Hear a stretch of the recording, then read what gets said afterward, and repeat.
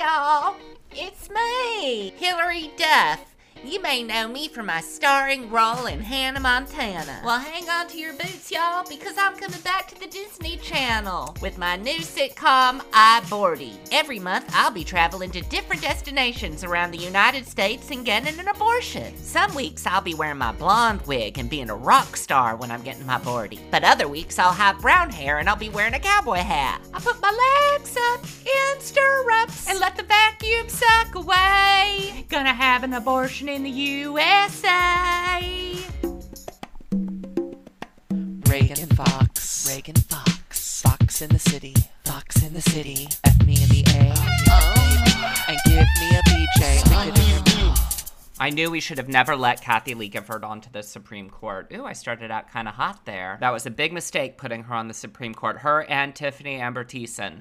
Neither should have been appointed on the Supreme Court. That's what you get when you put people with three names on the Supreme Court. Amy Coney Barrett, Tiffany Amber Thiessen, Kathie Lee Gifford. Remember when George W. Bush wanted to make his secretary a Supreme Court justice? Harriet Miers, that was her name. She was staff secretary. I'm just reading from the Wikipedia page. The staff secretary is responsible for managing paper flow to the president and circulating documents among senior staff. And although you may not think that she was qualified for that position, she graduated from Southern Methodist University, which I think is where Einstein went to school and got his associate's degree in refrigerator repair. And look at him. He went on to do big things. George Bush was very inspired by that Miley Cyrus Hannah Montana show. He's like, I have the perfect woman. She comes up. She's like, yeah, by day, I'm just a little gal who graduated from Southern Methodist University, and I'm the secretary.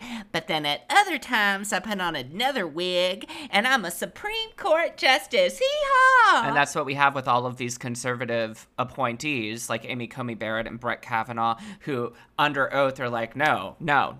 Roe versus Wade is settled law. But then on other days, I'd put on my blonde, glittery, conservative rock star wig, and I'm like, hell no, abortion's gotta go. Hee-haw, y'all.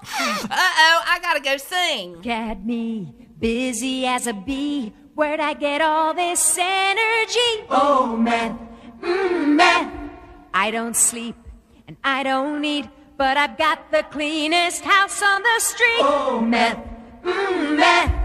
Get these hairs all out of my face. Get these bugs all out of my place. One more hit, no time to waste. Oh, meth, meth. Do you like my voice? Do I sound like a bird? What kind of bird? A big bird or a small one? A big bird? Oh, that's right. Small one with a slim little waist. I don't always have the clip. I don't always have the Strangers with Candy clip. And when I don't have the clip, then I have to perform it. What about my eyes? What about my vagina? Hi, I'm Jerry. Hi, Jerry. Hi. And, I'm the stepdaughter of an alcoholic. Cheers. Bravo. And I'm also an actress, and the play opens tomorrow night at 7, and there are plenty of tickets available. I like how she claps for herself there. Well, I just got done eating dinner. I went to Taco Bell. Nobody else? Nobody else is clapping? I'm the only one clapping for that? I don't like it when I tell somebody that I'm going to Taco Bell and they're like, you know, that's not real Mexican food. Oh, I'm sorry. Does it have to be for me to enjoy it? Am I not allowed to enjoy it because it's not authentic? But it is authentic. You're gonna try to tell me that a gordita is not authentic Mexican cuisine? I was certain that a taco pizza was an age-old Mexican dish. Are you trying to tell me that in Mexico, they don't make taco shells out of spicy nacho cheese Dorito chips? What, next you're gonna tell me that all restaurants in Mexico don't have a Pizza Hut attached to them? Authentico. I like Taco Bell. I'm a Taco Bell slut. And I will not be Taco Bell slut-shamed by you. I'm saying it now, I'm saying it out, I'm saying it loud, I'm saying it proud. I am a Taco Bell slut. And I'm also an actress, and the play opens tomorrow night at 7, and there are plenty of tickets available. Oh, look at what I found. Is there anything that you'd like to say about me that you love? I love all my children, Sycamore. Yeah. What are you, especially love about me? You are a beautiful flower from God. You said that one yesterday. Say something new. Like what? What about my voice? It's very nice. Do I sing like a bird? Sure you do. What kind of bird? A big bird or a small one? I don't know. You don't know. Well, maybe this is the wrong place for me. I'm gonna go pack my grains and go. A big bird. Big? Small. That's right. Tiny bird with a slim waist. You do care about me. Hugs? What about my eyes? Blink, blink, blink. You! Bring the van around. We're going to the mall. What about my vagina? I was reading Yahoo News the other day. What are the top 5 stories that I need to know right now? This is a freaky dicky story from the headlines. Crazy motherfuckers. The Ariana Huffington Post has a story that says Lindsey Graham grovels on Fox News over leaked audio of him praising Joe Biden. Faggot. What'd you say? What did you hear? I'd rather not repeat it. Well, then I guess we'll never know. He probably leaked it himself. Mrs. Lady G is probably into torture. She loves that. It's probably like a fucking masochist. She's like, Oh, does that make me a dirty little Republican? Little Republican girl. Yes, Tucker, I am bad. I'm a bad little girl. I need to be spanked. I said all sorts of positive things about Joe Biden. I said that he had good economic policy and that he's a uniter, and I need to be spanked with a stick. Here, I'll run go get a belt from you or a switch. That's how my daddy used to hit me. Tucker Carlson. Ow! Ow! You hit me so hard with that switch you almost popped one of my ladybugs. That's what I call the moles that run up and down my lady taken to my butthole. They're my ladybugs, my little ladybugs, Tucker. And I want you to exterminate them. Because Lady G has been a bad little Republican girl. in political news, NBC News is reporting that the GOP is laughing off Biden's quote-unquote ultra MAGA attack, calling it hilarious. Biden evidently won't say the name Donald Trump now, as if he's Voldemort, which he kind of is. Instead, he calls him MAGA King, which I actually think that's really funny. But keep in mind, this is the same group that thinks that Let's Go Brandon is some type of hard-hitting, hilarious put-down. Oh no, don't call him Brandon. Anything but Brandon. Oh, okay. It's actually like a malapropism for fuck Biden. Real intelligent. I mean, imagine if your side, the best thing that they have going for them in terms of a put-down is something like, Atlantis forever. Do you like my shirt? It says Atlantis forever. No. What it really means is like DeSantis never. Get it? But it's like because somebody at the Kentucky Derby misheard it and they thought that person was saying Atlantis forever. The first rule of comedy is if you have to explain it, it's not very funny. And this MAGA crowd, they just like don't understand that. They are so into the Let's Go Brandon phrase. They have like trucker caps that say Let's Go Brandon. They have muscle shirts. They have Let's Go Brandon on their the backs of their cars, painted on their faces when they go to sports games. Let's Go Brandon Christmas ornaments and fucking keychains. All this energy and effort and commodity that they invest in this stupid phrase, and it's not even intelligent or funny. It's like taking a poop and then scooping it out of the toilet and showing everyone, look at what I did. I created this. Look at this. I'm gonna put it on a shirt. I'm just gonna rub some of this feces on my shirt, rub it on my face, rub a little bit on the back bumper of my car. Isn't it great? I made this. Well, I didn't make it, but somebody else left it in my toilet, and I thought it was real clever. Now, the big news of the past couple weeks has been the Johnny Depp Amber Heard trial. And mind you, I say this knowing that Madge Weinstein is going to look down her pointy little nose, her pointy little witch nose at me. But I have been glued to this trial. Okay, let me do my Saturday Night Live stuff on. This trial has everything. A cut-off finger, pirates, an Aquaman, a Joshua Tree trailer palace called Hicksville, MDMA, Adderall, super pints of red wine, Kate Moss and Amber Heard shitting in a bed. It is the new New York hotspot. I love one of Johnny Depp's attorneys. Her name is Camille Vasquez. And I know that it should not matter what people look like, but she's beautiful and fierce. She is catnip for gay men. And what makes it even better is that Amber Heard's attorney is like Mrs. Magoo. Amber Heard's attorney literally looks like a mop. Like the dirty mop from McDonald's that they put upside down and next to the trash bin out back. And Amber Heard's attorney can't get one question out before Camille Vasquez is on her ass. Objection, Your Honor. Leading, lack of foundation, both for lack of foundation in the argument, lack of foundation, or base. She's not wearing enough makeup, the opposing counsel. Objection, Your Honor. Calls for speculation and compound. Objection, Your Honor. Lack of foundation, leading, calls for speculation, hearsay, compound question, asked and answered, non-responsive, and vague and ambiguous. It reminds me of when I was in middle school. I got this role where I had to play an attorney, and I was so excited to play the attorney because I watched LA Law even in middle school, and I did these really overdramatic objection, Your Honor, leading the witness, Your Honor, objection. So Camille Vasquez is basically allowing to relive my middle school attorney performance wet dream.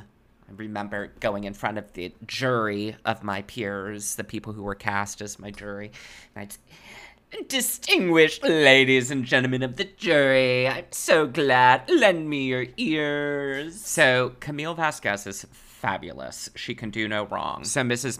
Magoo gets like 3 words into her question, and then Camille Vasquez has like a laundry list of objections. And then Mrs. Magoo is like, to the judge, My husband fucked me in the ass, got shit in my pussy, and I just fucking broke up with him. because what else can you say? In health news, monkeypox is sweeping the nation. It's the brand new designer disease sweeping gay men across the nation. I love your bumps and cheetah spots. Thank you, it's monkeypox. I mean, what more can we deal with? Oh, I'm really sick. What do you have? Is it coronavirus? No.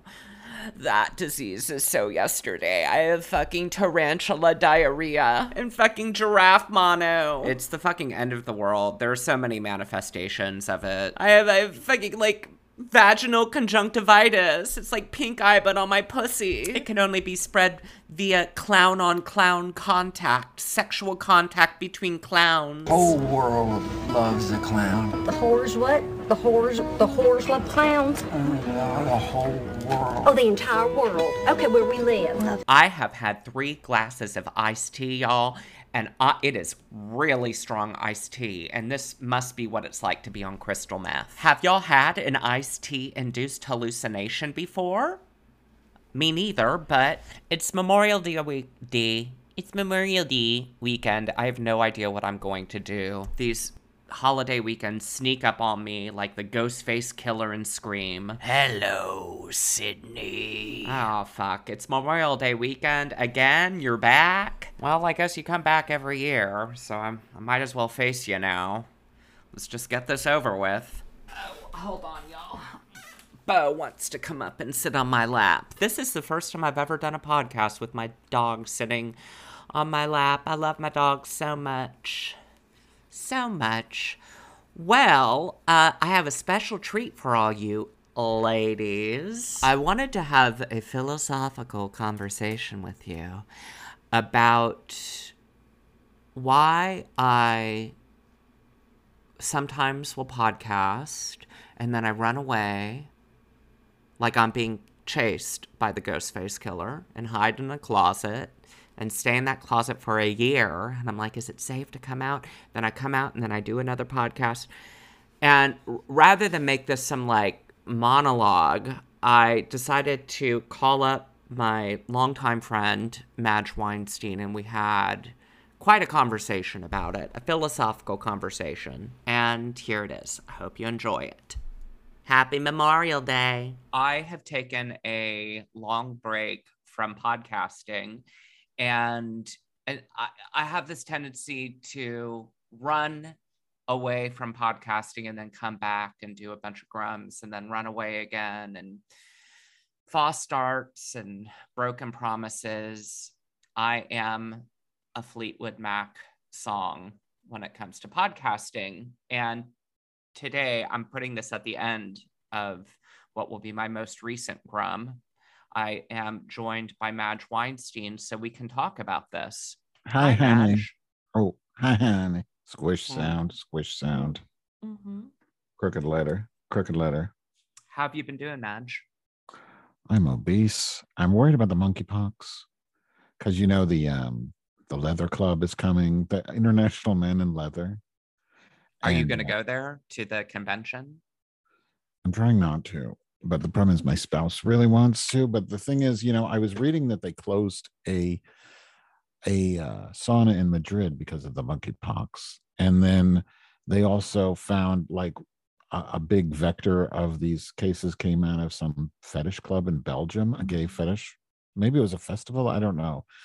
I mean, it's kind of clear that probably doing a leather convention is probably not the best idea, but we're just we didn't learn anything from the last pandemic. I mean, I guess it was so long ago. Wasn't it like 1920? Oh no, it was 2020. That was only 2 years ago, but it's and sad. AIDS. And AIDS. Right, that one. And it's like, didn't we learn anything? Like, you would think Biden would want to say, hey, I can handle pandemics pretty well, but well, is there anyway. overlay between monkeypox and gayness? Yeah. What is the connection? Well, there's the cases seem to be spreading among gay men right now, at least the early cases, which is now. Yeah. Really? I could see a whole Yeah. slew of It's a mess. gays who are like, I have the newest fashion disease Mhm. of the season. I have monkeypox. Call me Cheetah. Well, Yeah. the reason why I'm having you on today is to talk about things. A lot of times when we talk about very concrete and specific things like news events and popular culture and whatnot. Mhm.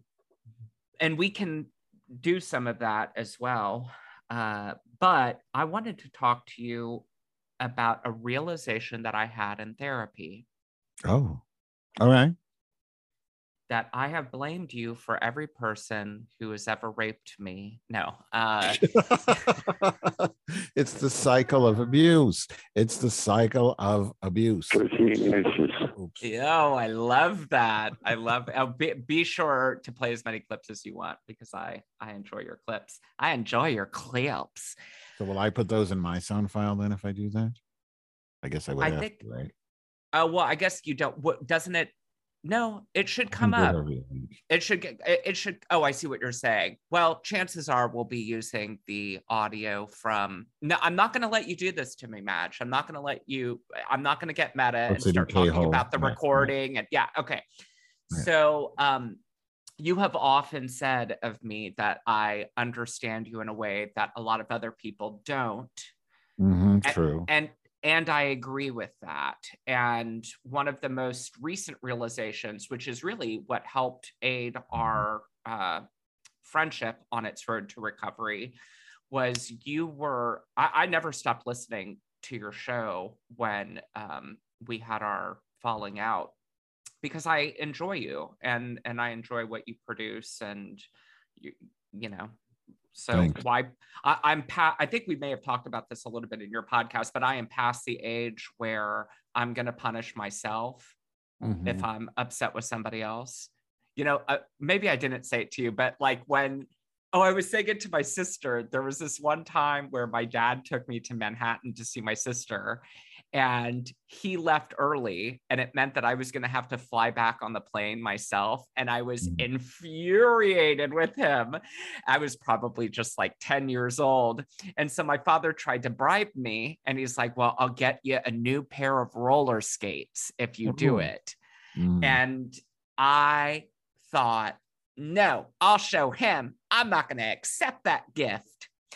And It's a little kid's logic where you think, I'll show this person by punishing myself. And of course, it never does. You're the only person who feels that misery.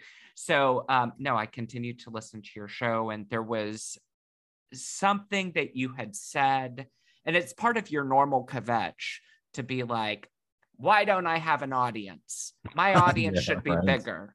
And I responded to you and I said, well, your audience doesn't grow because you don't want to change. You are very hell-bent on, this is what I do. These are the things I want to talk about. I'm not going to try to be mainstream. If I want to talk about shitting and farting and my pussy matters, then I'm going to do that.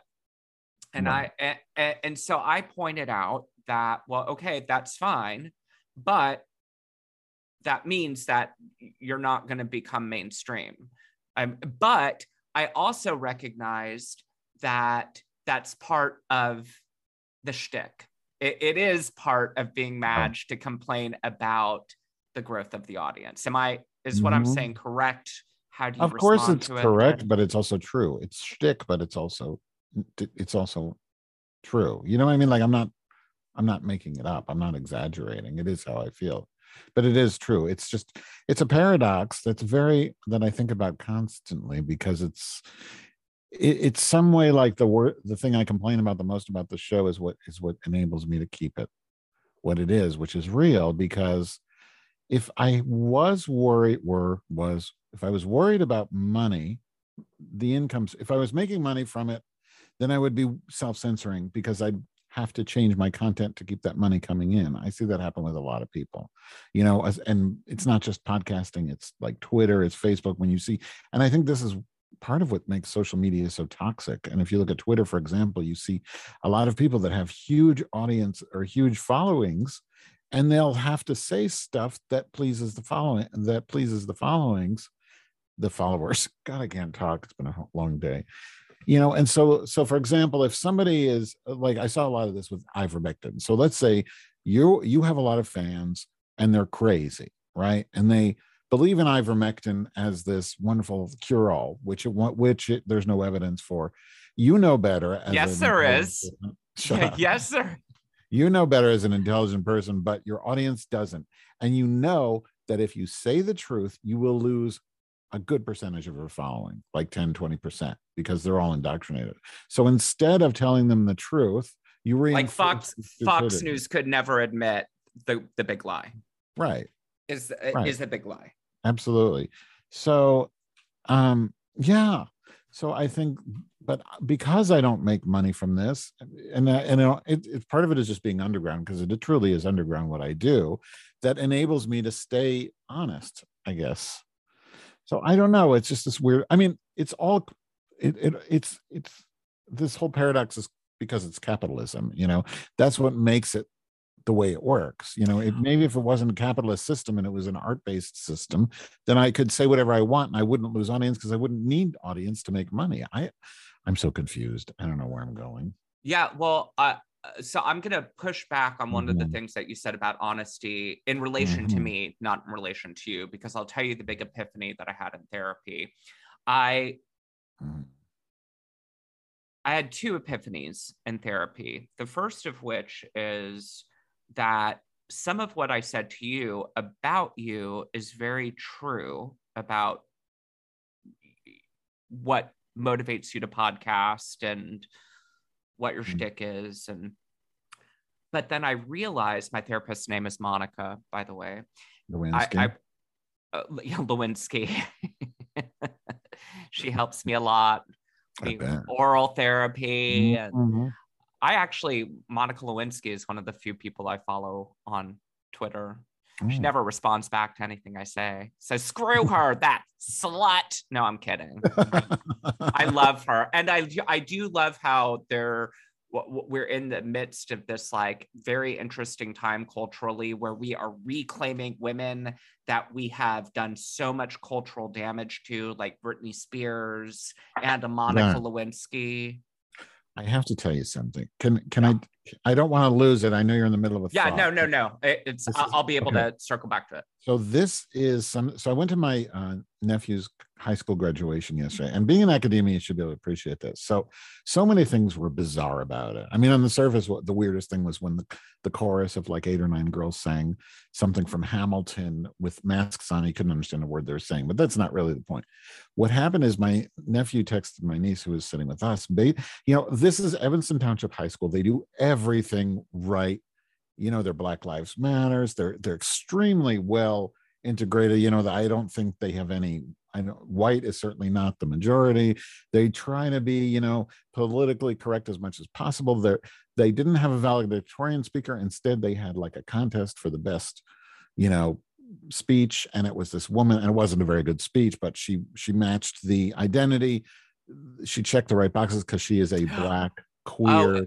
It was Chaz Diaz from basically, and Just Like That. Yeah. She checked all the boxes, gave a mediocre speech. She wasn't the valedictorian. And by the way, like more than half the class had a 4.0. It was so weird. But anyway, grade inflation, so much I don't understand. But my nephew texted my niece saying there was and there was a girl, one of the girls on the stage who's doing the choir thing was wearing a hijab. So she's clearly displaying her heritage. And there's a reason I'm saying that. So my nephew said they just pulled a kid out of the line. They said he couldn't go on stage to get his diploma and couldn't even come out on the floor to sit for his diploma because he was wearing a Native American outfit under his robe. And they pulled him out and they didn't let him participate in graduation because he was wearing some sort of Native American outfit under his robe. And he had maybe some Native American thing on his hat, and he is Native American. It's not appropriation. And I just thought it was so strange because, like, what? Yeah. I was expecting you to say that he was some white guy No, who was Native American. Yeah, I mean, he's showing his heritage. It was just, he's an indigenous, whatever the right word is. Yeah. And my nephew even went to the dean at the time, like during real time. He said, "What are you going to do about this? Why they pulled him out?" He said, "So." I mean, and this is like, so they're so focused on getting it right for the queers and the Blacks. And I love the way I say the Blacks, but they're like, and then, but indigenous. Never mind the fact that we just had the Department of Homeland Security, who was the first indigenous, whatever, find out that 500 kids were murdered because, by schools, we're just going to but that isn't on TV yet. So we're just going to it's just mind blowing. But anyway. Yeah, what you're saying resonates with me a lot because I teach things like critical race theory in most of the classes that I instruct. And the largest student population at Cal State Long Beach is Latino, Latina, Latinx, Hispanic. But the way, the theories that I use to discuss race and ethnicity are so grounded in Blackness that it obscures the complexity of discussions of race and ethnicity. And so if you're only trained to recognize diversity in certain ways, then things like that can happen. Did other people find out about it? Is it a bigger story now? I don't know what happened since then. I can ask him. I haven't talked to him since, but a lot of people were upset, but nobody was upset to the point where they didn't my wife was with me, and she said, "Oh, this would never happen in Peru. If that happened in Peru, where she's from, that everybody would have just stopped and walked out." So she's like, "Yeah, all the kids were complaining, but nobody stopped. Nobody protested to the point of disrupting the commencement. It was a lot of lip service." Yeah. Well, so much of everything right now is performative. Yes. And the pandemic has really taught me a lot about that. There's. Okay, so back to therapy. Yeah. So back to Monica, one of the things that I realized was that there is a degree of projection in what I was saying about you, because when I started my show in 2005, I believe, I immediately had a really big audience, and in large part because you were already more established and you heard some of my show and played clips from my show on your show. So Yeah. I had a couple thousand listeners per episode immediately. And very soon thereafter, we were in Out Magazine and Genre Magazine, and we had big loyal audiences. Yeah.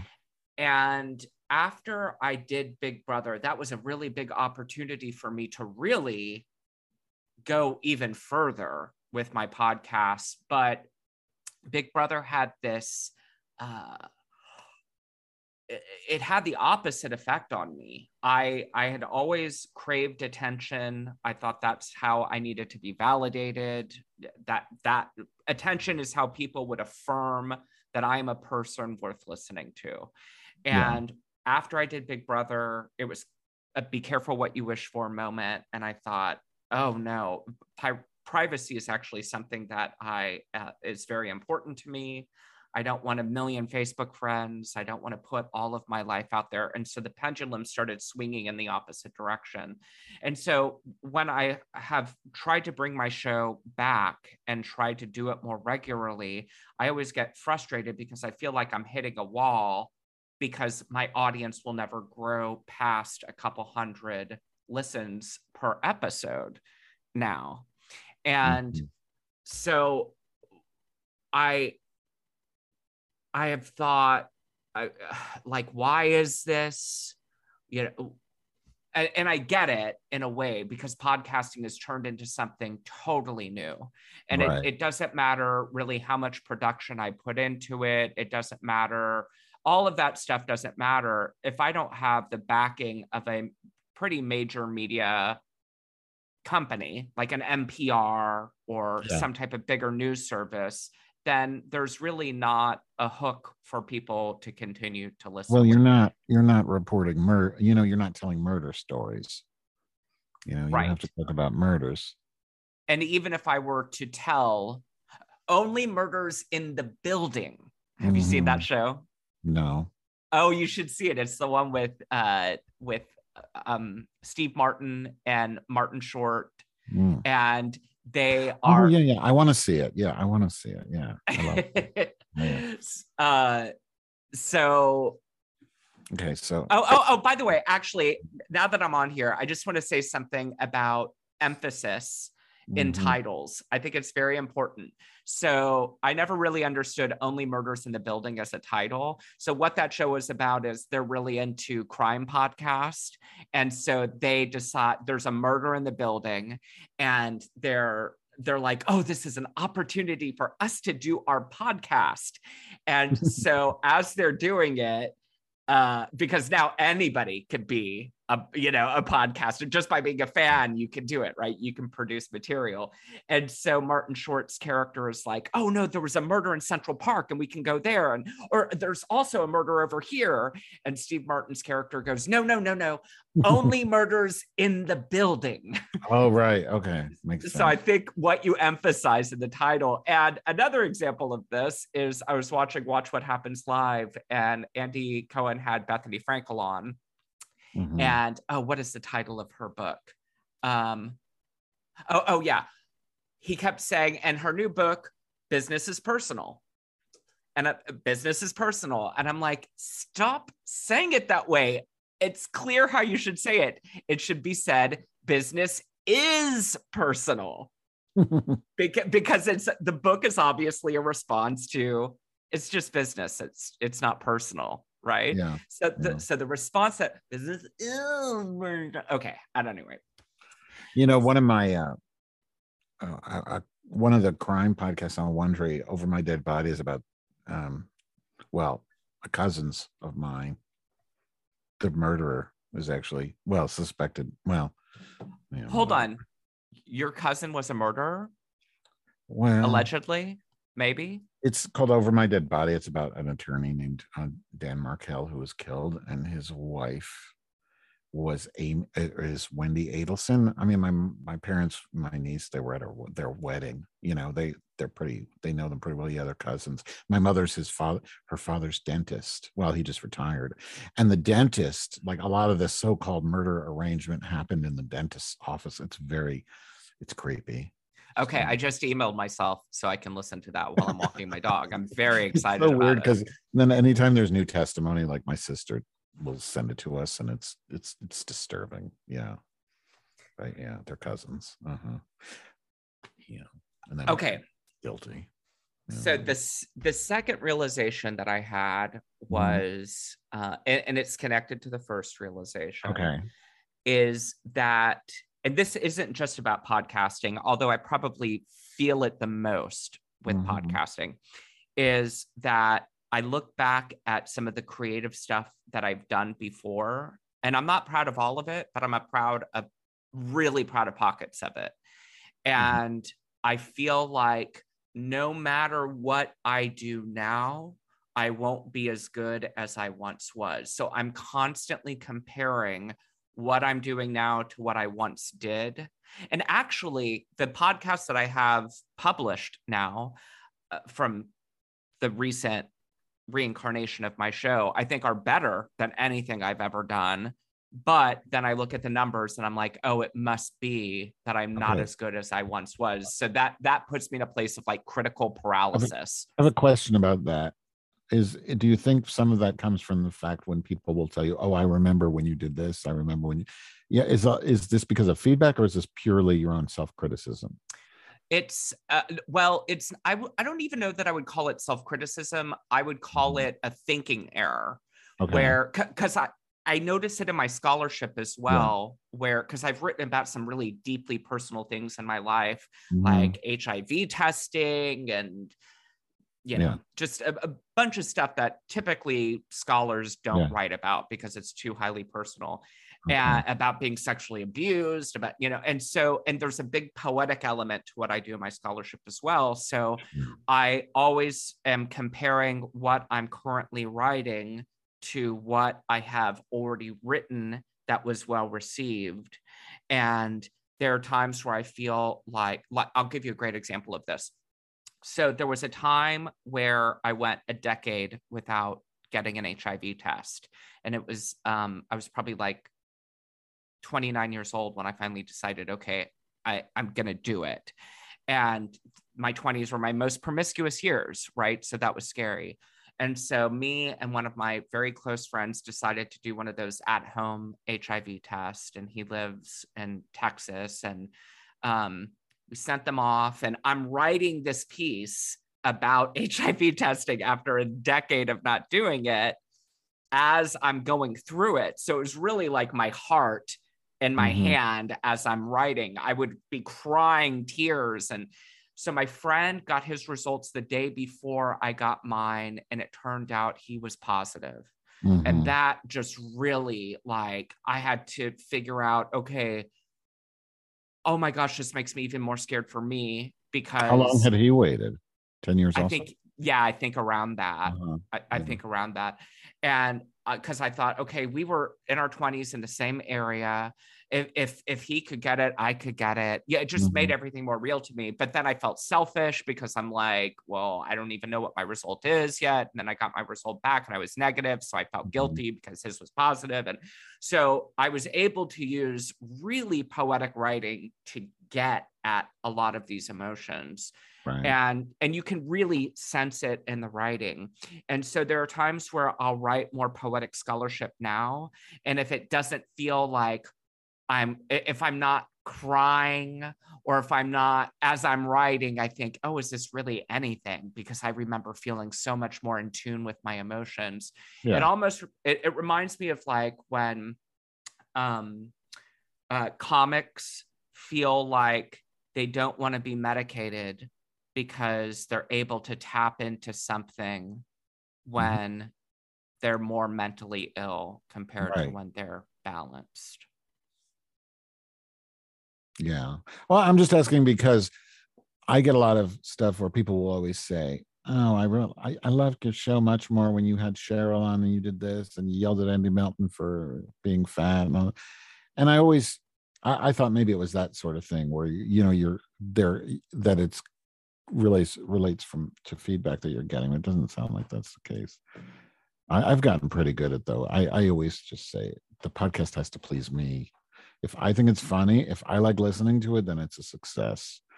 And I know, like, anytime I have a new person on, like, people hated Cheryl when I first had her on. They really hated her. In fact, I had a warning. Still have it. You look at some old episodes where she first came on. I had to put a warning. Somebody made a sticker that said "Warning contains Cheryl," like, because people. And then I got the same thing with like Tampon Tammy, the same thing with Hagatha, and then then people figure out what it is that I like about them, and then they like it. So, but here is my here's what it is. Here's what it is for me. So Fox in the City has always it's always been very fast paced, very produced, very set up, joke, boom, move on. Yes. Set up, joke, boom, move on. That's and right. So, you know how you were saying when we first started talking today about how you feel some people have to censor when their audience grows. Absolutely. So for me, here's what censors me. I admire you so much because you can go on your show and you can just talk about what's happening in your life. Here's my problem when I compare myself from the past to where I am now. I don't have, or a thinking error pops up where I think if I just talk in a podcast and I don't have the constant joke, that what I'm saying is not worth producing and not worth putting out there. That people expect a certain thing when they come to my show, and if I can't live up to that, then what am I doing? And but then I said to my therapist, I'm like, but if I'm only getting like 200 listens per episode, what difference does it make? But 200 is still a lot. You have to look at it that way too, don't you?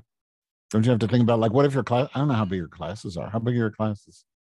Yeah, I mean, 200 is, if I were doing a live performance and 200 people showed up, I would be, and I'm grateful for those 200 people. Right. So I don't want to make it seem like I my audience is great, but I use the metaphor of sculptor and clay and comparing that to podcasting. And I find you much more willing to sit down with a lump of clay and to just mold something in the moment. Whereas I feel like I have to prepare, I have to download the shit, I have to edit out stuff when it's not going quick enough. And that to me, I'm not able to really explore podcasting as art anymore because everything is so formulaic with what I do in this medium. Yeah. Oh, that's interesting, because to me it's the grass is greener thing, because to me that's just better. I always thought your show was better than mine because it was so well produced. I was just too lazy to do that shit.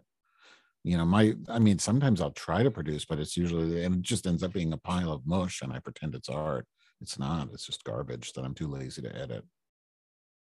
But I enjoy it. I mean, I listen to it. I never miss an episode, and there is, I think it takes a certain type of confidence in perspective to go out there. And I guess the more global point that I want to make is, well, you like what you're not, maybe you're like what you aren't as good at. I like what I am not as good at, which is what you do. I mean, it's just normal. I think it's normal for an artist to, I admire painters. I can't paint. I admire things that I can't really do that well, I think. But I feel like I would be able to podcast more often if I didn't let the thinking error of I have to have a setup joke highly produced. I would produce more. I don't know what to tell you, because I like those produced shows. Yeah.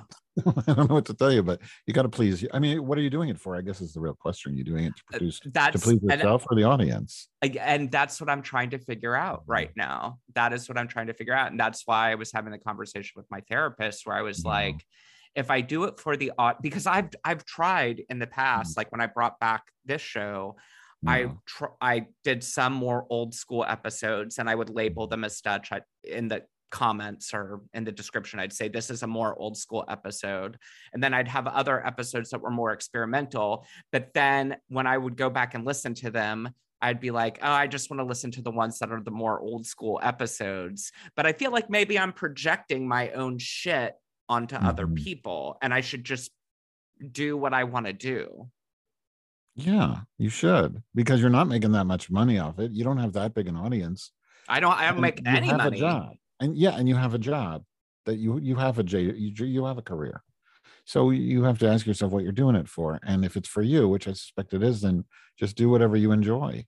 Even if it's maybe you think it's not going to be as popular, because who gives a shit? Yeah, maybe I need to go through just like an experimental phase where I just allow myself to do whatever I'm feeling in any given moment. And that's the Substack helps me a lot. I mean, you write all the time, so you don't have the same, I'm sure, sort of realization. But for me, like, writing helped a lot because and I'm not really doing it anymore because I don't have time, but I was doing like an hour or two of writing every day at the coffee shop and putting it in my Substack. And that was really helpful because it sort of, the most interesting thing about it, to be honest, was I used to do morning pages like 20 years ago, really before I started podcasting. And I still have a lot of them. And you were supposed to throw them away, but I didn't. You know, the artist way shit where you just write for a half hour. You know that thing, right? Oh, yeah. The right garbage for.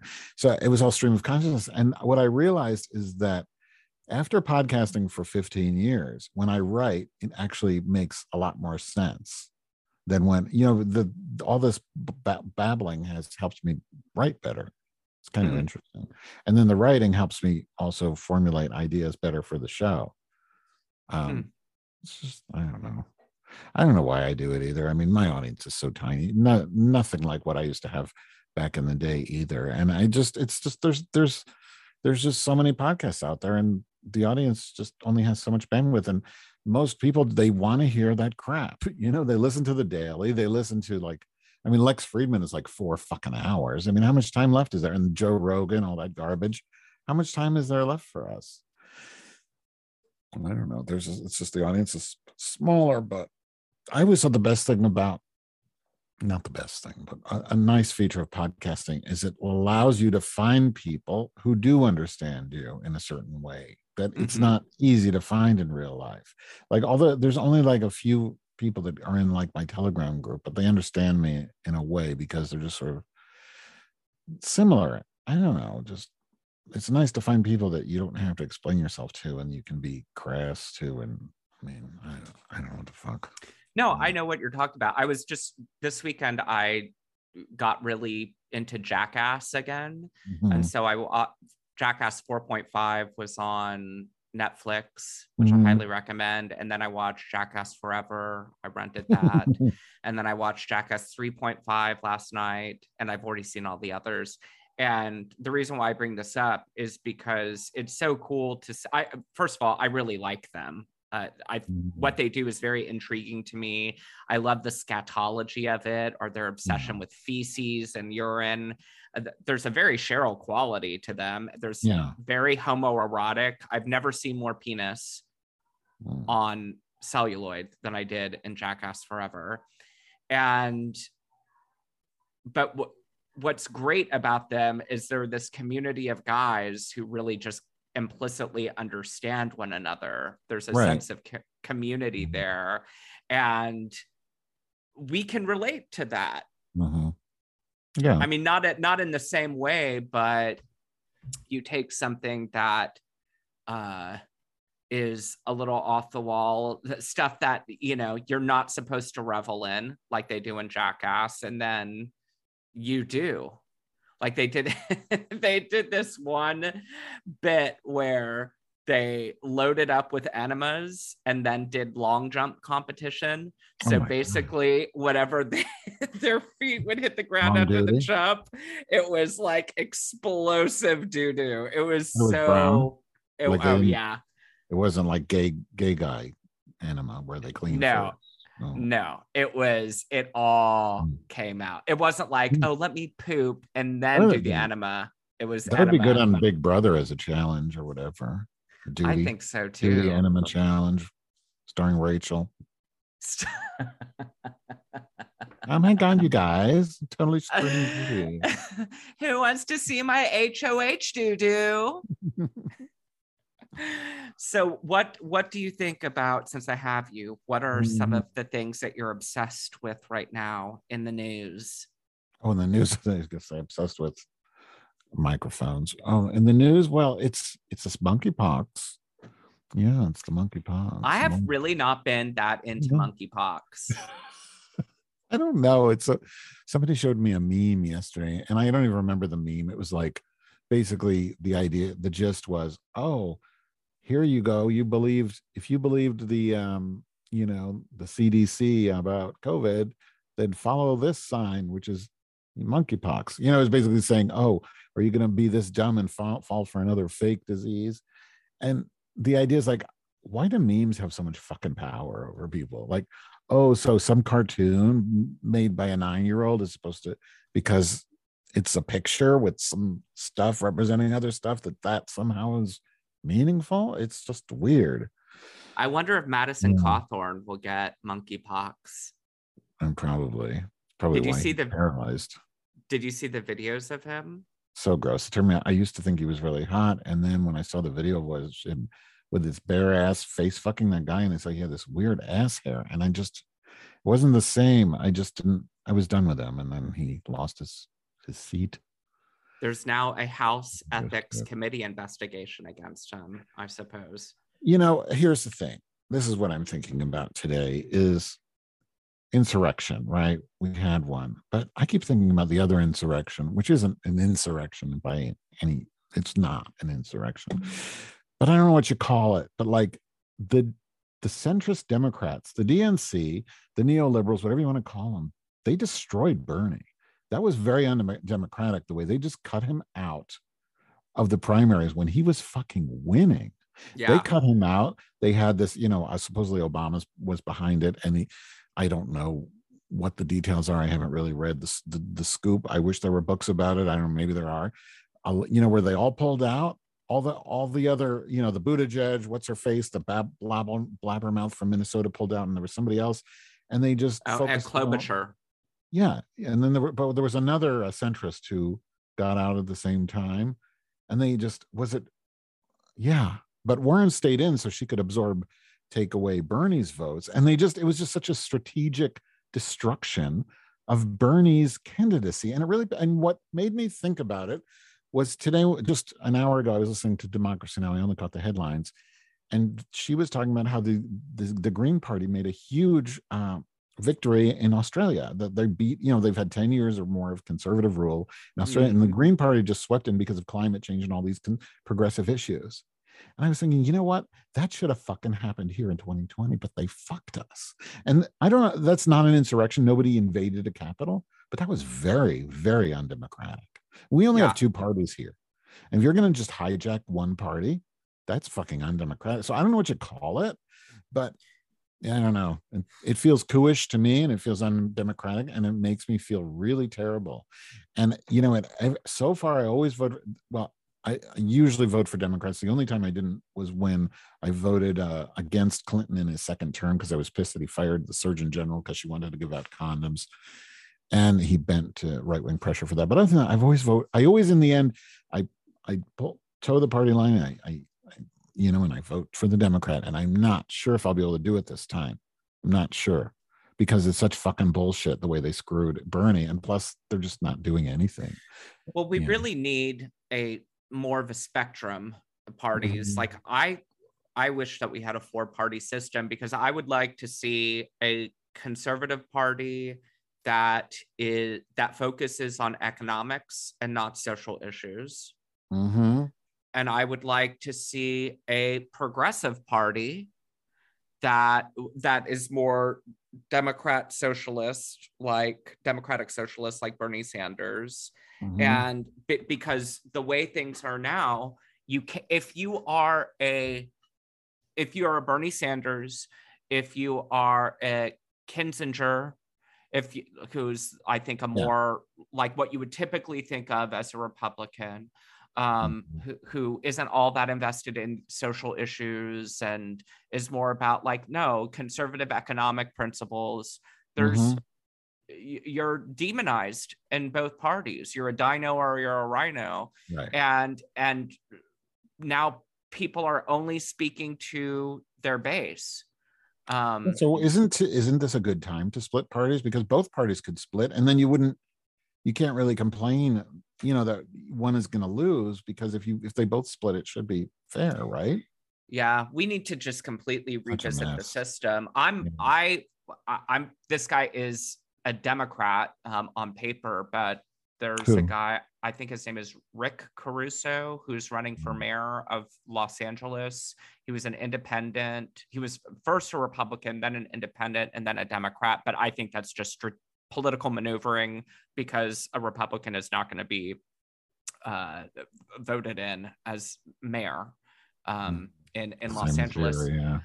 But he's kind of like a Trump figure, although he has more credibility than Trump. He is a billionaire real estate developer. If you've heard of the Grove, the outdoor shopping center, he is the person who built the Grove. He has spent a ton of money, like outspent every other mayoral candidate, and he's the other like legitimate, or people who have a chance of winning are more what you would typically think of as progressives. But I'm going to vote for Caruso, I think. And it's difficult for me because my inclination is to always go with a more progressive person. But I have said that I'm going to go for the candidates who are the most hardline against crime in this election cycle. And what is really just destroying me with this is that evidently the data suggest that crime is not particularly high from a historical standpoint in Los Angeles, that these are more conservative talking points to make people more afraid of California. I can only speak anecdotally, which I did when I came onto your show, which if you haven't heard that episode, audience, you should listen to that episode.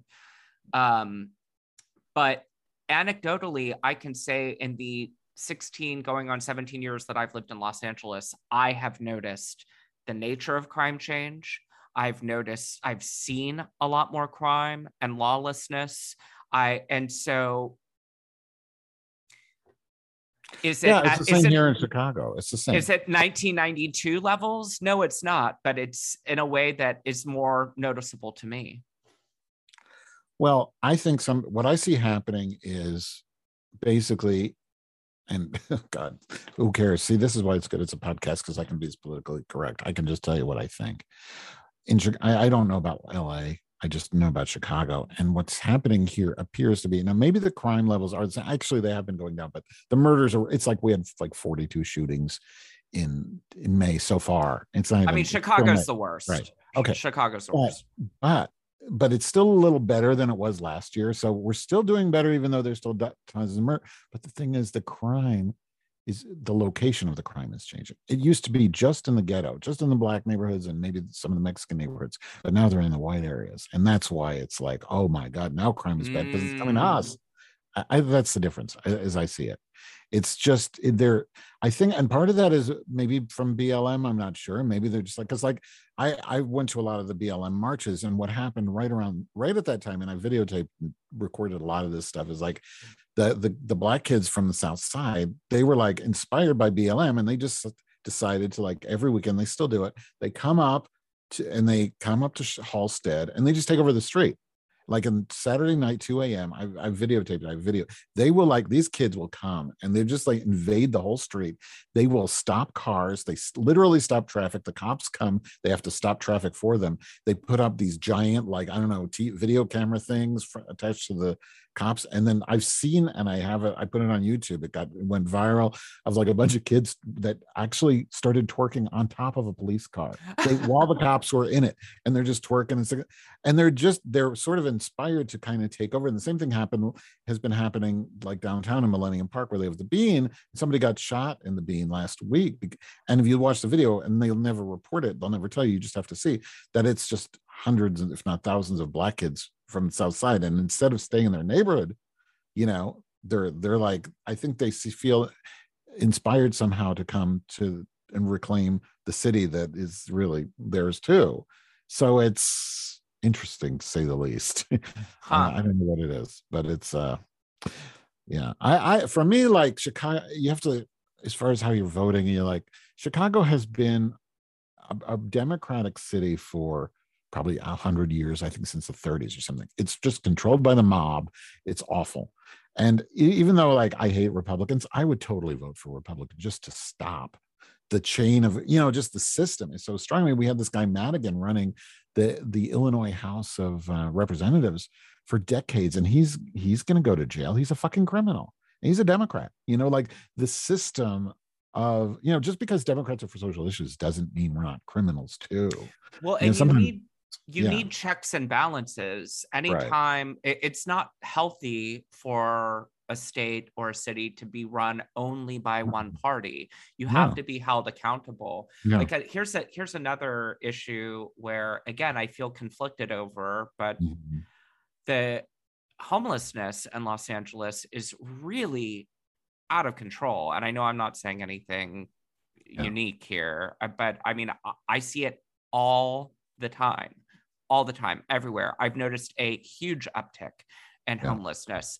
And I understand it's a very complicated problem, but I look at these homeless encampments, which are not safe for a variety of reasons. And I'm not just talking about to the people in the neighborhoods where the encampments are, which are, by the way, just about every neighborhood now, but also for the people living in the encampments. They're living in their own filth.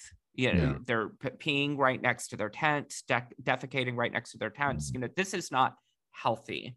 And we had, again, a conversation similar to this on your show where Caruso's plan is, okay, he looked at some of the stuff happening on the border, and he was like, look, I understand that there have been problems with it, but it shows you what you can accomplish in a very short amount of time, just building an infrastructure to put people in, and then iron out problems after that. And so his plan is to say that if he wants to build that infrastructure, and he's a builder. Wait a second, like public, like private prisons, like where they put the immigrants? I mean, I don't know what you're talking about here. I mean, that's what he's using as his model, which again, I find problematic. But on the other side of it, I also find it problematic letting people, giving people the agency to stay on the street because they don't want to go to available beds, because if you go to a shelter, there's no drug use, there are rules, there are regulations that a lot of homeless people don't want to follow. And so he's taking a more hardline stance and saying that, no, if there's a bed available and the police tell you have to move to this bed. Sure. I think that's great. The thing I have an issue with is the privatization. And I think the privatization of these types of prisons is a very, very bad thing. Like, I think like the government should maintain prisons and detention centers and whatever you call it. I think it'd be a much better situation. I stayed in Venice Beach just over a year ago. I went to Venice Beach and I thought, because it was the only place where I could afford to stay by the beach. I knew that there were those encampments, but see, coming from the 80s and being like a sort of borderline deadhead, I thought it'd be like that. I thought it'd be like, a bunch of cool hippies hanging out and dancing to dead music and maybe taking psychedelics. It wasn't like that. It was a bunch of scary, sad, mentally ill people and alcoholics and dangerous, violent drug addicts fighting. It was like jail. It was like what I would imagine jail to be like. Turf battles in the middle of the night, people fighting. It was dark. Yeah, I mean, dark and very dark. I remember Muscle Beach was probably 20 years ago. Muscle Beach was now just people selling crack. It's It was awful. so scary. And I thought, wow, I am so foolish, because I just thought, oh, it's homelessness. It's cool. It's just hippies. No, it's not the 60s. It's not that at all. It's sad. It's neglect. And part of it is, I think, when, Reagan came in and decided that, being an alcoholic, being a drug addict is not something that gets disability anymore. So you're just stuck. If you're a drug addict, you're an alcoholic, you don't get shit. It's your own fault. And you just have to be homeless, and you're fending for yourself. And those aren't the ideal types of people you want to be on the street. I fault Reagan for that, and not you, the other Reagan, and Clinton for progressing that. But Yeah. welfare reform, it's just awful. I'd love to see that cleaned up, but I'd like to see it done by the government and not privatized. I agree with that. But the problem, of course, is that the people who are most inclined to clean it up are also the people who are most inclined to want to privatize things like that. And that is scary to me. And I understand it's a very complicated issue. Like, he's running against this woman who is, I think, pretty much the front runner. And her last name is Bass, I think. And she was like, well, you can't, it's very dangerous to criminalize homelessness. I shared this with you before as well. Like, so he wants to have like a 3-strike policy where you go to the person 3 times and tell them that they have to move to a bed and they can't stay on the street. And the 3rd time, then it becomes a criminal matter. And she said, well, look at the number of homeless people who are mentally ill, and you're trying to use logic with a mentally ill person. Like, okay, this is your 3rd shot. That doesn't mean anything to somebody who's hearing voices or hallucinating. That's the problem. You never hear any type of viable you can't leave them on the street. If you go to Europe, you very seldom. I mean, in France, you'll see them. In Paris, when you see homeless people, they always have pets, and the reason is because they do force people into shelter. They eat them. No, I'm kidding. But they don't allow pets. So if you don't want to be forced into a shelter, you have to have a pet, which is why you see homeless people always have cats or dogs. It's the only way to not, because they force you. And if you go to any other place other than France, you don't see homelessness at all. I mean, maybe it's changed, but we have a unique problem here. But like, how you can't just say, you can't offer no solution. Well, I mean, I agree with are that. you saying that in Los Angeles they have beds? Like, what percentage of how many beds do they have that are empty because that could be filled with homeless people? I used to know this number. I suppose I could look it up. Actually, while I'm talking to you, will you look up homeless beds versus homeless people? So I have heard that there are a lot more homeless people than there are available beds and shelters. And so there is a problem with the infrastructure. However, even if that weren't the problem, homeless people don't want to go to shelters for the reasons why I outlined before. And well, that, to me, I don't care. They should be forced. And that's, sorry, you have to force them. That's the way I feel too. Yeah, and so I'm battling this inclination that I often have. This, it's like a progressive reflex, I guess I would say. Not progressive though, because a progressive reflex would be consistent with doing that, because you take care of people. That's why we had to wear masks. That's why we were for mandates. That's why we're for vaccination, because we were for health. Taking care of people. That's what progressives do. By leaving a homeless person on the street, you're not taking care of them. You're really doing what the freedom people do. Oh, freedom is all that matters. No, it's an inconsistency in thought to me to have that or ideology. Well, you look at like people who are schizophrenic, for example, who don't want to take their medication. And so they really need to be in a highly structured environment. And if they can't make decisions for themselves, then they could be embedded in some place that can do this for them. And but that's what Reagan stopped, though. See, that's the thing. That's part of the problem. It's not just putting them in a bed. Yeah, they're schizophrenic, but like they really need to be institutionalized. But we've taken that away from them. So what do you do with them? You just have police grabbing them every day and throwing them in. Well, and so then I would flip the question then.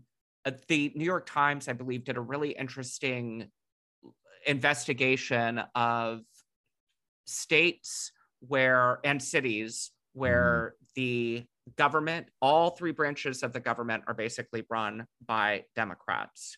Mm-hmm. And basically what they showed was that in these places, stuff doesn't get done, but they don't have the excuse of, we'll blame the Republicans the way that we can do that now, right?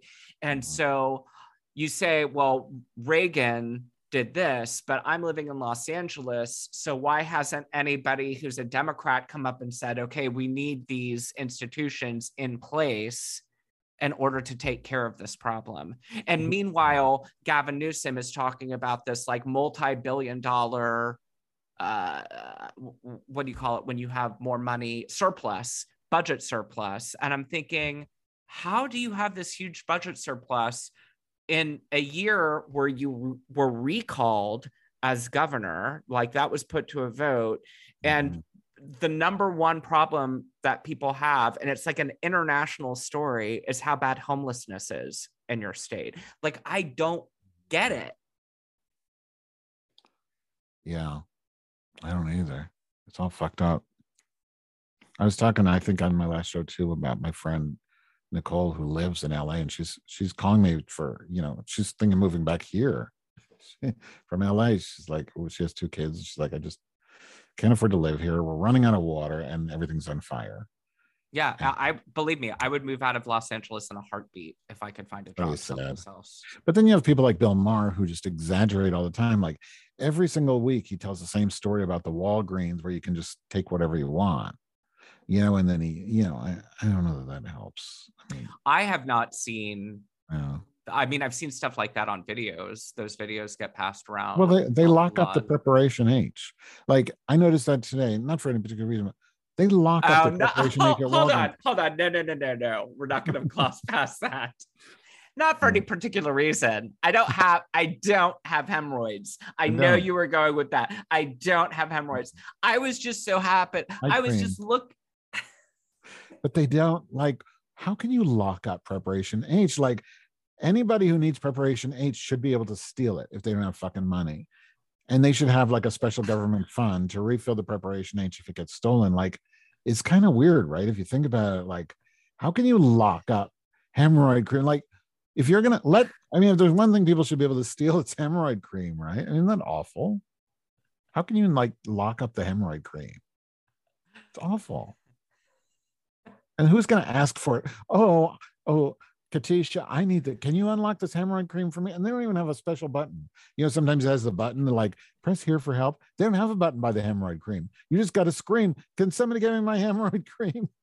What name did you give her? I think I said Ethel. Okay. I must have misheard. I thought you said Katisha. I never would have said something that's racial. So, oh my gosh. Madge. Not like that. Well, I use Preparation H and not for my eyes. I do have anal itch.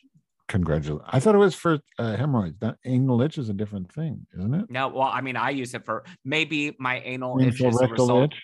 I don't bleed down there, but I think I'm past my period age.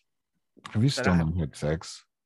I haven't had sex in 8 years. Oh my God. I saw this thing, a picture, a meme thing of this female to male transgender person with a bunch of blood on his vagina area or penis area, whatever, crotch, in a park, sitting on a park bench, holding a sign that said, not only women have periods, right? Made sense. Yeah. But then my response was, yeah, but apparently only women have tampons, because otherwise you wouldn't be bleeding over the park bench, right? Well, I think that's the point. I remember I have students who do these gender advertisements when I teach gender and communication, where they had to pick some type of like gender related issue, and then they create an advertisement. Oh, so this is you. Oh, I see. Yeah. It's probably one of your students. And so one of my students did an advertisement about women basically getting period cotton. What do you call it? What do you call that stuff? Maxi pads, tampons, but there's a whole name for it. Women's feminine hygiene products. Thank you. feminine hygiene products in the hands of people who need them, like homeless women, for instance, or women in prison. Like these are not, these are things that should be readily available. And so she did this beautiful print advertisement. And so whenever somebody does something really great, I'll post it on my Facebook and show my friends, like, look at this, look at my amazingly talented student. And so one of my friends who is also a scholar in my discipline said, not only women have periods. And I went, oh. Okay. Pregnant people. Like, I get it. If you are a trans man, you will continue to have a period, right? But must we always, can we not just appreciate, like, humor? Here's a student, or not, this wasn't even humor. This was just like a student who is in an introductory undergraduate level class, who's just getting the nuts and bolts of critical theory and thinking about gender as a social construct. Do we have to hold this student accountable to everything? See, all periods matter. The thing is, for me, like, I learned about this concept in business school called management by exception. And this whole trans thing reminds me of it. And at the same time, I have to have a big disclaimer, which is that I don't like having too much of this type of discussion lately. I've sort of changed my mind on this because I think it's a huge distraction. I think by showing the ridiculous, by discussing this in some way, I feel like we're buying into the culture war, and I don't want to. I don't think any of this is that big a deal. In other words, but it's fun to talk about, but I don't think it's that big a deal. But I think Republicans make it a reason to vote for Republicans. You know what I mean? Like, I think they use it the same way they use abortion as a way to get them to vote for GOP, even though all they care, they're just supporting the rich people. But liberals, progressives also use it as like an ideological litmus test. Yeah, I know that. It's fucked up. But so the thing is that, now I forgot the fuck what I was going to say. Shit. It was about good. trans fannies. I don't know. I need to back up. It was good. Damn it. A good thing you produce. At least you'll be able to erase it. What the fuck was I talking about? So we were talking about the student and then the person who management by exception. Okay. See my stream of old people, middle-aged management ladies. By exception is like when you have, like, in a hospital, let's say, for example, like maybe 1.5% of people that come in might have a certain fungus abortion that isn't that contagious, right? So you're not going to test for it because it's not that important, but it still happens. Right. So, but you don't you wouldn't create an infection control procedure for this one innocuous or fungus because it's statistically almost irrelevant. So you don't do that, because if you manage by exception, then you cloud the way you can't operate efficiently, because you're just going to or writing computer software based on the one edge case is what programmers call it. Like this weird thing, like, what if I press this, then this, then this, then this, then this, then this software won't work. Well, that's an edge case. It's very rare. So you pretty much just ignore it, worry about it, let them call tech support. And to me, the whole trans issue is management by exception in a way, because by having to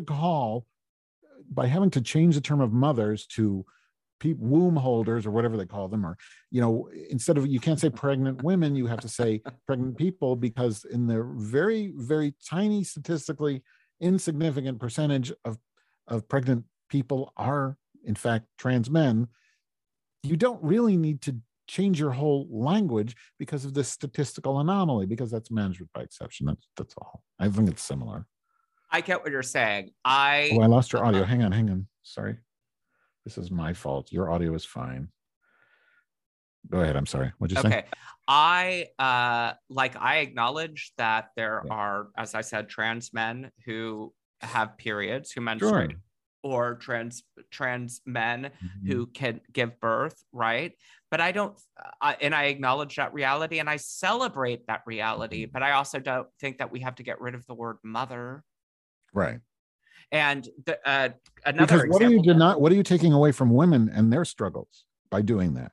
It's in some way it's people have argued that it's sexist, and that's what the TERFs do. They argue that it's sexist, and right? I think it's some Like validity this is to that. like they're what you're saying is sounds a little bit like J.K. Rowling and the problems that people have with Perfect. J.K. Rowling, but and I don't agree with J.K. Rowling, everything that J.K. Rowling is saying, but I don't disagree with all of it either. I do think that for most people in Western culture, that there is a history and an embodiment of being female that should not exclude trans women, let's say, just go with this example, but that trans women do not completely, what's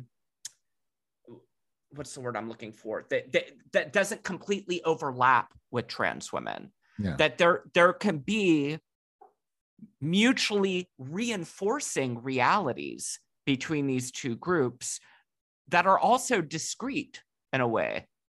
Another example of this, I think there's a guy in my field who we got our PhD together. His name is Dusty Goltz. He actually lives in your city and teaches at DePaul University.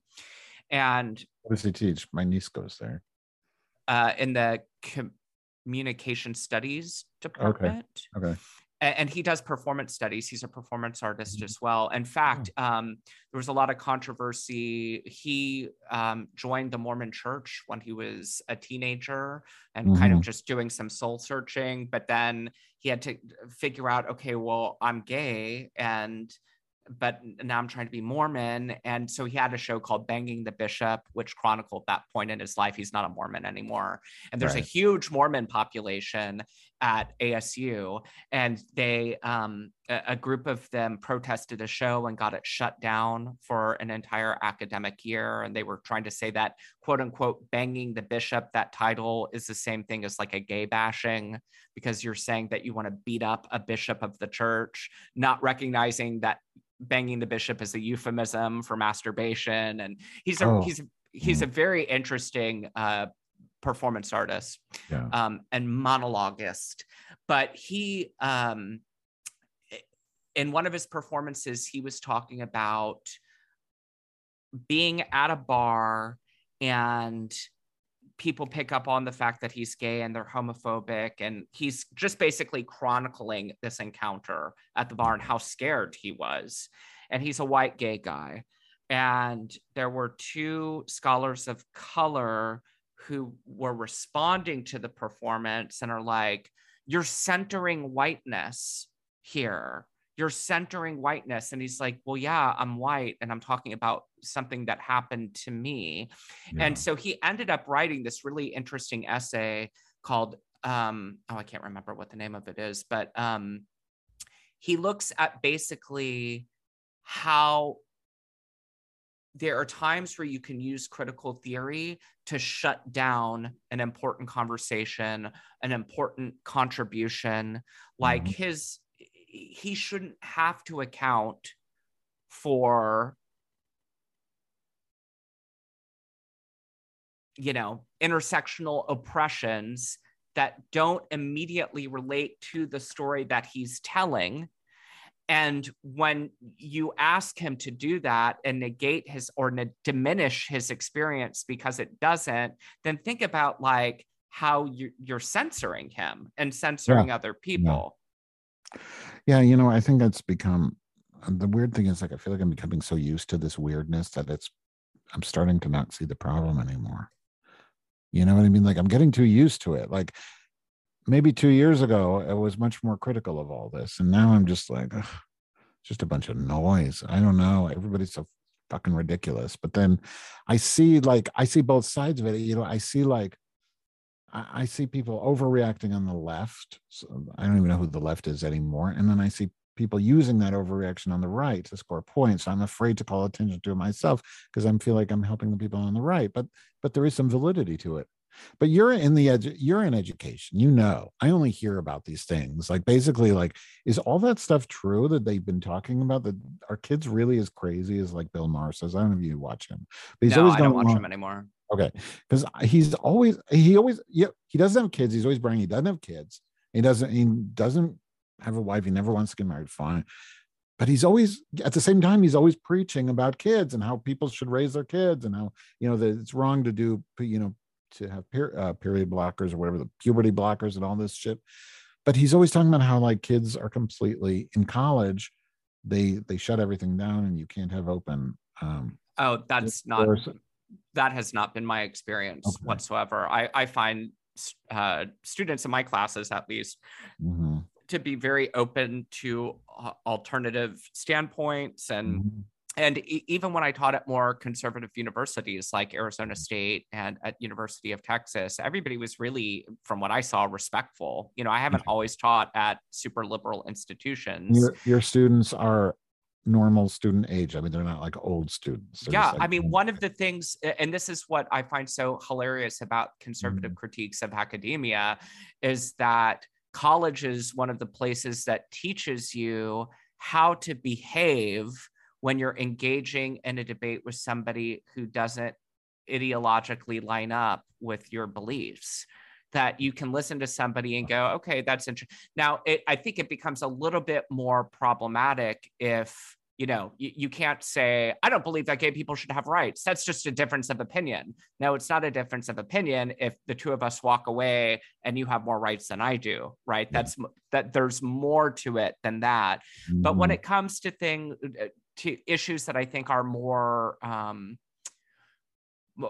up for like debate, in terms of ideology, I find students to be very respectful and mindful. Is it fake? Is all this stuff fake about shouting down? Because a lot of it is about when they have, maybe it just all comes from when Milo Yiannopoulos comes, or, some very divisive figure comes that they'll protest them. I think that I think that there comes a point where when somebody is invited to a campus and the person has a history of not being invested in any type of intellectual debate, like they're not open to it, then what's the point in going into that situation in good faith? And so students are very savvy to it, so they respond in kind. And that's very interesting, because what you're describing is something where I feel like what I've been exposed to as sort of a mainstream left person is not what's accurate. There's a lot of propaganda that's basically taking that situation, mislabeling it as something it isn't, which is basically saying, oh, we don't want to hear alternative viewpoints, instead of explaining it the way you just explained it, and then applying it towards college students in general, of saying basically all these Gen Z kids, they're just indoctrinated with liberal stuff and they don't want to hear anything. They're just completely closed-minded, and that's dangerous. And that's kind of why I was trying to explain why I try not to engage in the trans thing, because I feel like any of this stuff gets used and twisted in a way that's and it can, and because it's a very nuanced conversation. So let's go back to that Dusty Goltz example that I gave to you.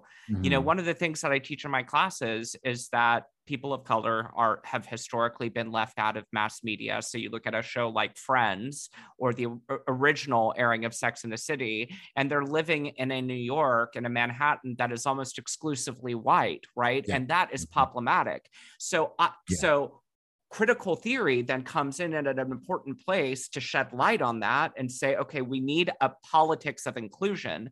And I think that's a good, productive use of critical theory. I think it becomes something completely different when you're looking at, say, like a white gay guy who's delivering his personal narrative about almost being gay bashed and saying, well, why aren't you accounting for your whiteness more in this situation? Then he ends up telling another story, right? And that's not really what... It's just weird. It is weird. It is weird. And the same thing with, I think we live in very binary terms where you are, like on trans issues, for us to even engage in this dialogue where we're saying, okay, we get it with not only women menstruate, right? But, you know, let's also consider some of the implications of that critique, where you're right. There are portions of the audio that could be taken out of context and that could be weaponized and used against us.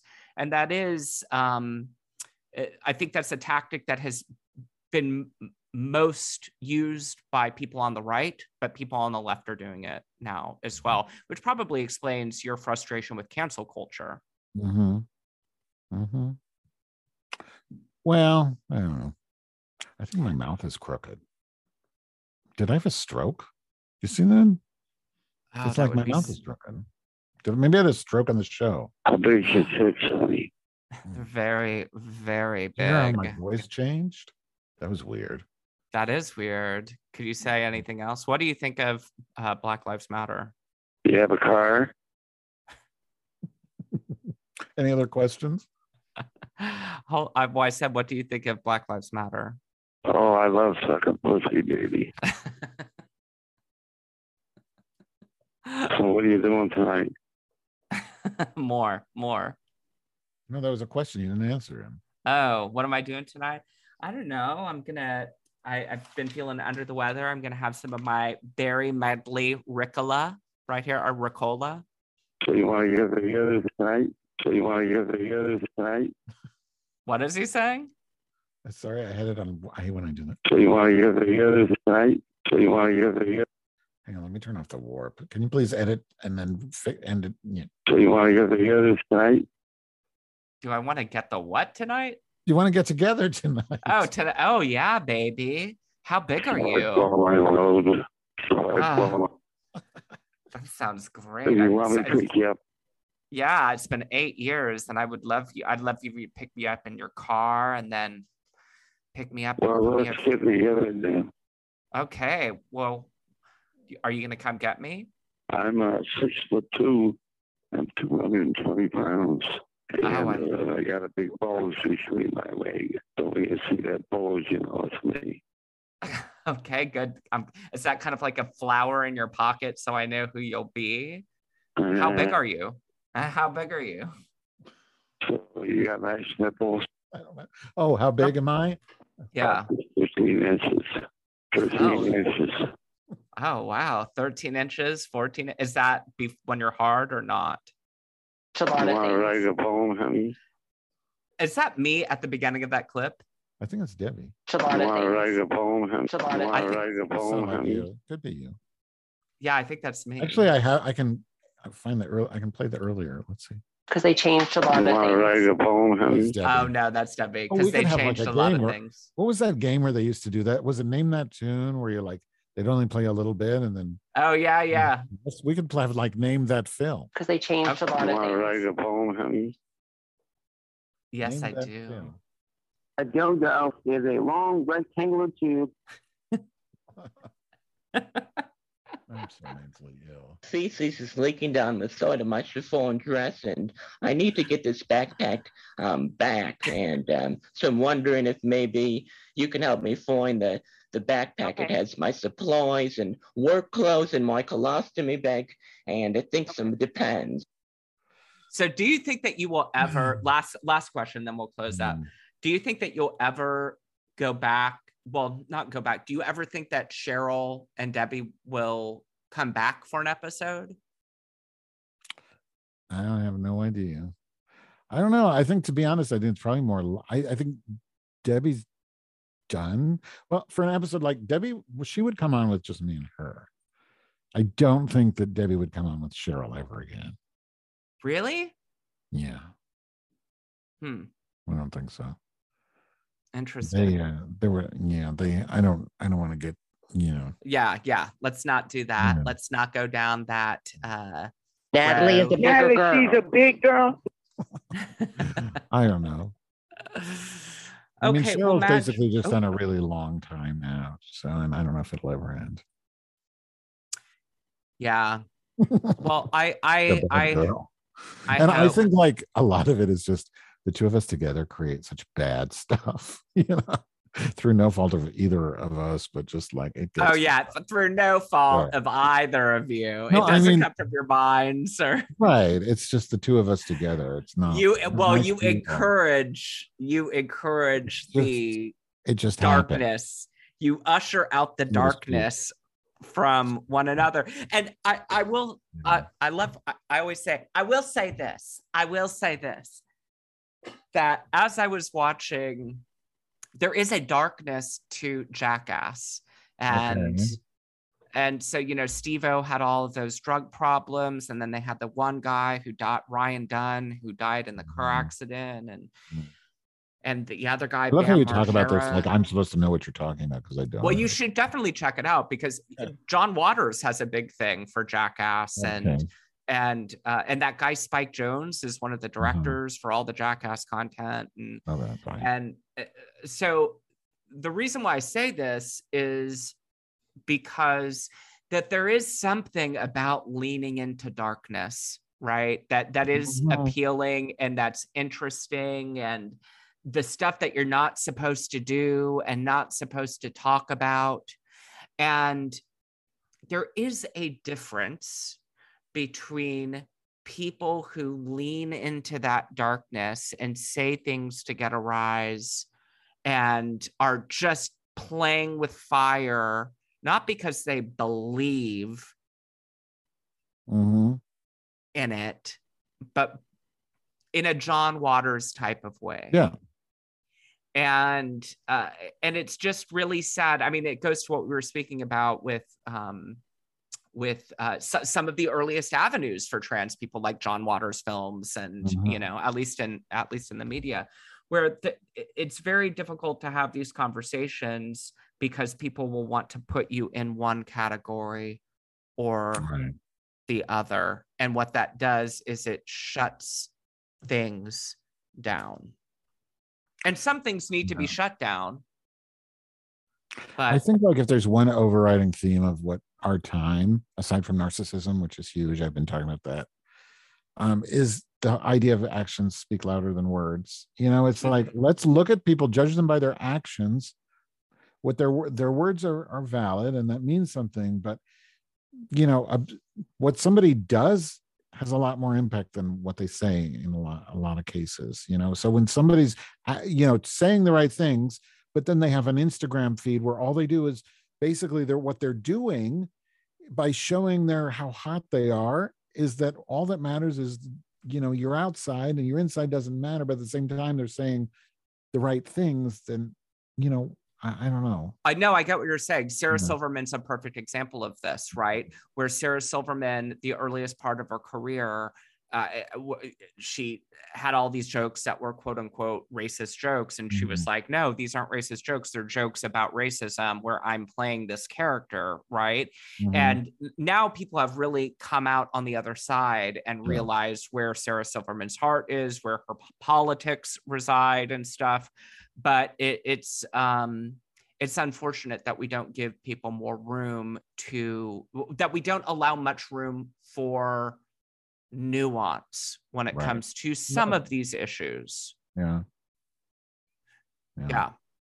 Okay, well, thank you very much for coming on, Madge. And I guess the point of all of this was to I just want to start podcasting again. And the reason why I brought you on was because I thought, okay, I'm going to do an old school podcast, but then at the end of it, I'm going to have this boring conversation about why I come back to podcasting and then run away and come back and run away. And I figured that this would be a more interesting way to have the conversation. That's true, but also... Can I have your number and let me call my manager? Diapers? Whatever. Okay. Okay. Thanks, Madge. Have a wonderful week. You too. Bye, honey. Squish Sam. Bye, honey.